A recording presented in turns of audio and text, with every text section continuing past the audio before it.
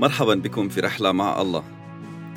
تأمل اليوم في سفر صموئيل الاول، الإصحاح 2 ومن العدد 27 حتى العدد 36. وجاء رجل الله إلى عالي وقال له: هكذا يقول الرب: هل تجليت لبيت أبيك وهم في مصر في بيت فرعون؟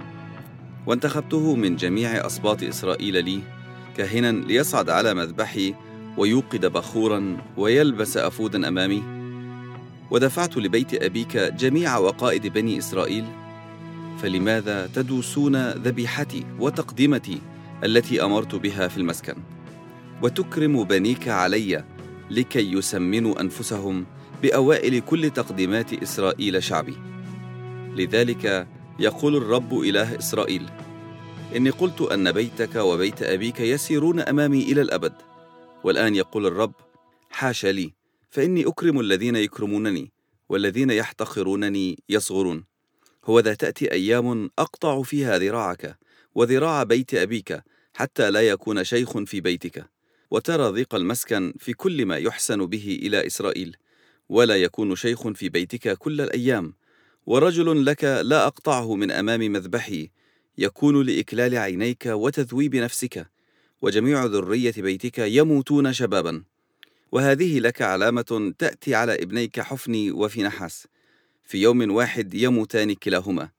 وأقيم لنفسي كاهنا أمينا يعمل حسب ما بقلبي ونفسي، وأبني له بيتا أمينا فيسير أمام مسيحي كل الأيام. ويكون أن كل من يبقى في بيتك يأتي ليسجد له لأجل قطعة فضة ورغيف خبز، ويقول: ضمني إلى إحدى وظائف الكهنوت لآكل كسرة خبز. معقول لما واحد يكون في موقع زي موقع عالي يوصل لهذه النتيجة؟ إنه واحد يكون رئيس كهنة مسؤول عن بيت الله، مرتبة عالية جدا جدا في إسرائيل، وكل الشعب بيطلع عليه على إنه الرجل اللي جاي بعد الله، لأنه بيقدم الذبايح عنهم، هو الوحيد اللي بيقدر يدخل قدس الأقداس، المكان اللي ما حدا بيقدر يدخله. هذا الرجل في مكان مميز جدا، كل الشعب بيطلع عليه وبيقول: هذا هو رجل الله، هذا هو الرجل اللي ما فيش حدا أقرب منه لا الله. الحاجة اللي احنا مش بنعرفها إنه كل ما زاد المنصب زادت المسؤولية. هدول الاثنين بيمشوا مع بعض لقدام. هذا الرجل وصل لمرحلة إنه الله واجهه في كل الشر اللي أولاده بيعملوه. والآية المفتاحية اللي موجودة في هذا النص بيقول: حاشا لي، فإني أكرم الذين يكرمونني. الله بيقدر كل تضحياتنا، بيقدر كل شيء بنعمله لأجله، وبيقول: لا يمكن أن أنا ما أكرمش الشخص اللي بيكرمني، لا يمكن أن أنا ما أكرمش الشخص اللي بيتنازل عن أشياء لأجل كرامتي، الشخص اللي بيعيش الإيمان، الشخص اللي بيعطي الكرامة إلي في كل الخير اللي أنا عملته في حياته، الشخص اللي ما فيش جلسة بيقعدها إلا وبيطلع لفوق وبيقول له: يا رب أشكرك لأجل الحياة، لأجل النعم إن أنا أكون موجود في المكان اللي أنا موجود فيه هسا. اللي بيكرم الله في أفعاله وفي أقواله الله بيكرمه، لكن الذين يحتقرونني يصغرون. وهذه الآية بنلاقيها معيوشة في هذا النص اللي إحنا اليوم قريناه. الله بيهدد عالي وبيقول له: من اليوم وطالع أولادك مش راح يكونوا قدامي، ومش بس راح يخسروا مكانهم، لكن بيصيروا أقل مما أي حدا موجود في الشعب. لما واحد يجي عليك أو يجي علي ويحكي لنا هذه نهاية أولادك، إيش رد فعلنا؟ نيأس؟ بنفقد الأمل؟ ولا بنتوب عن أولادنا وبنصرخ للرب علشان يغيرهم، علشان يرحمهم؟ عارفين، أنا بصدق أنه كان لسه في فرصة لعلي، أنا بصدق أنه كان ممكن لسه يصرخ للرب ويتوب عن اللي أولاده عملوا ويصلح اللي هو عمله، لكن ما استفادش من هاي الفرصة، ما صرخش للرب، ما تابش، سمع الرسالة وحزن واكتئب، لكن ما طلبش من الرب أنه يغير قراره. الرب يقول: إن اعترفنا بخطايانا هو أمين وعادل عشان يغفر لنا خطايانا ويطهرنا من كل إثم. ما فيش حاجة إحنا بنعملها ما بنقدرش نتوب عنها طول ما عنا لسه موجود نفس.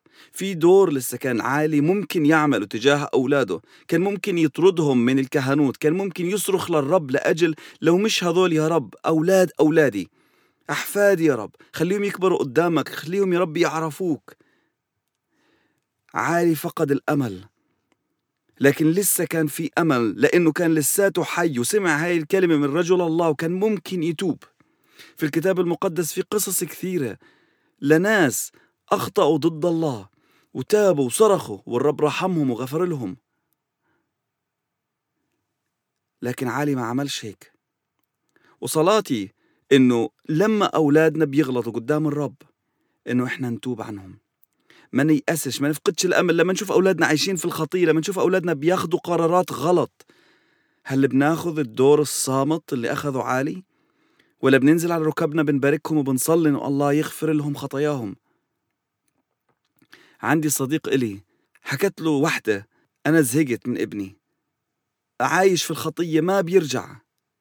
قالها: بشكر الله إنك أنت مش أمي. قالت: ليش؟ قالها: لأنه أمي صلت لي تقريبا 25 سنة وأنا ضايع في النوادي الليلية وفي الغلط لغاية ما تبت ورجعت للرب. واليوم أنا هو الخادم اللي أنت قاعد بتحكي معاه، هذا كان ماضية وأمي صلت لي وتابت عني. عزيزي المستمع، عزيزتي المستمعة، إحنا عنا دور تجاه أولادنا، نقدر نصلي لهم ونتوب عنهم، لكن كمان الحاجة الثانية، أنت مش مسؤول عن سعادة أولادك. هذه الجملة ريحتني، فرحتني لما سمعتها لأول مرة.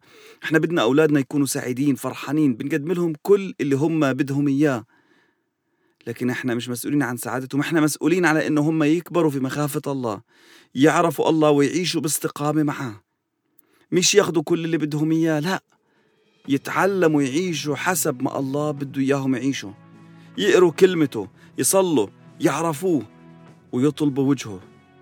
هذا دورك ودوري في حياتهم. يا رب يسوع المسيح، أنا جاي أصلي إنك أنت تعطينا النعمة إن إحنا يا رب نهتم في إنه أولادنا يعيشوا في مخافتك، ما نتركهمش على هواهم. وأعطينا يا رب كمان إن إحنا نصرخ لأجلهم، نتوب يا رب عنهم، ونطلب يا رب إنك أنت تدخل في حياتهم وتغيرهم.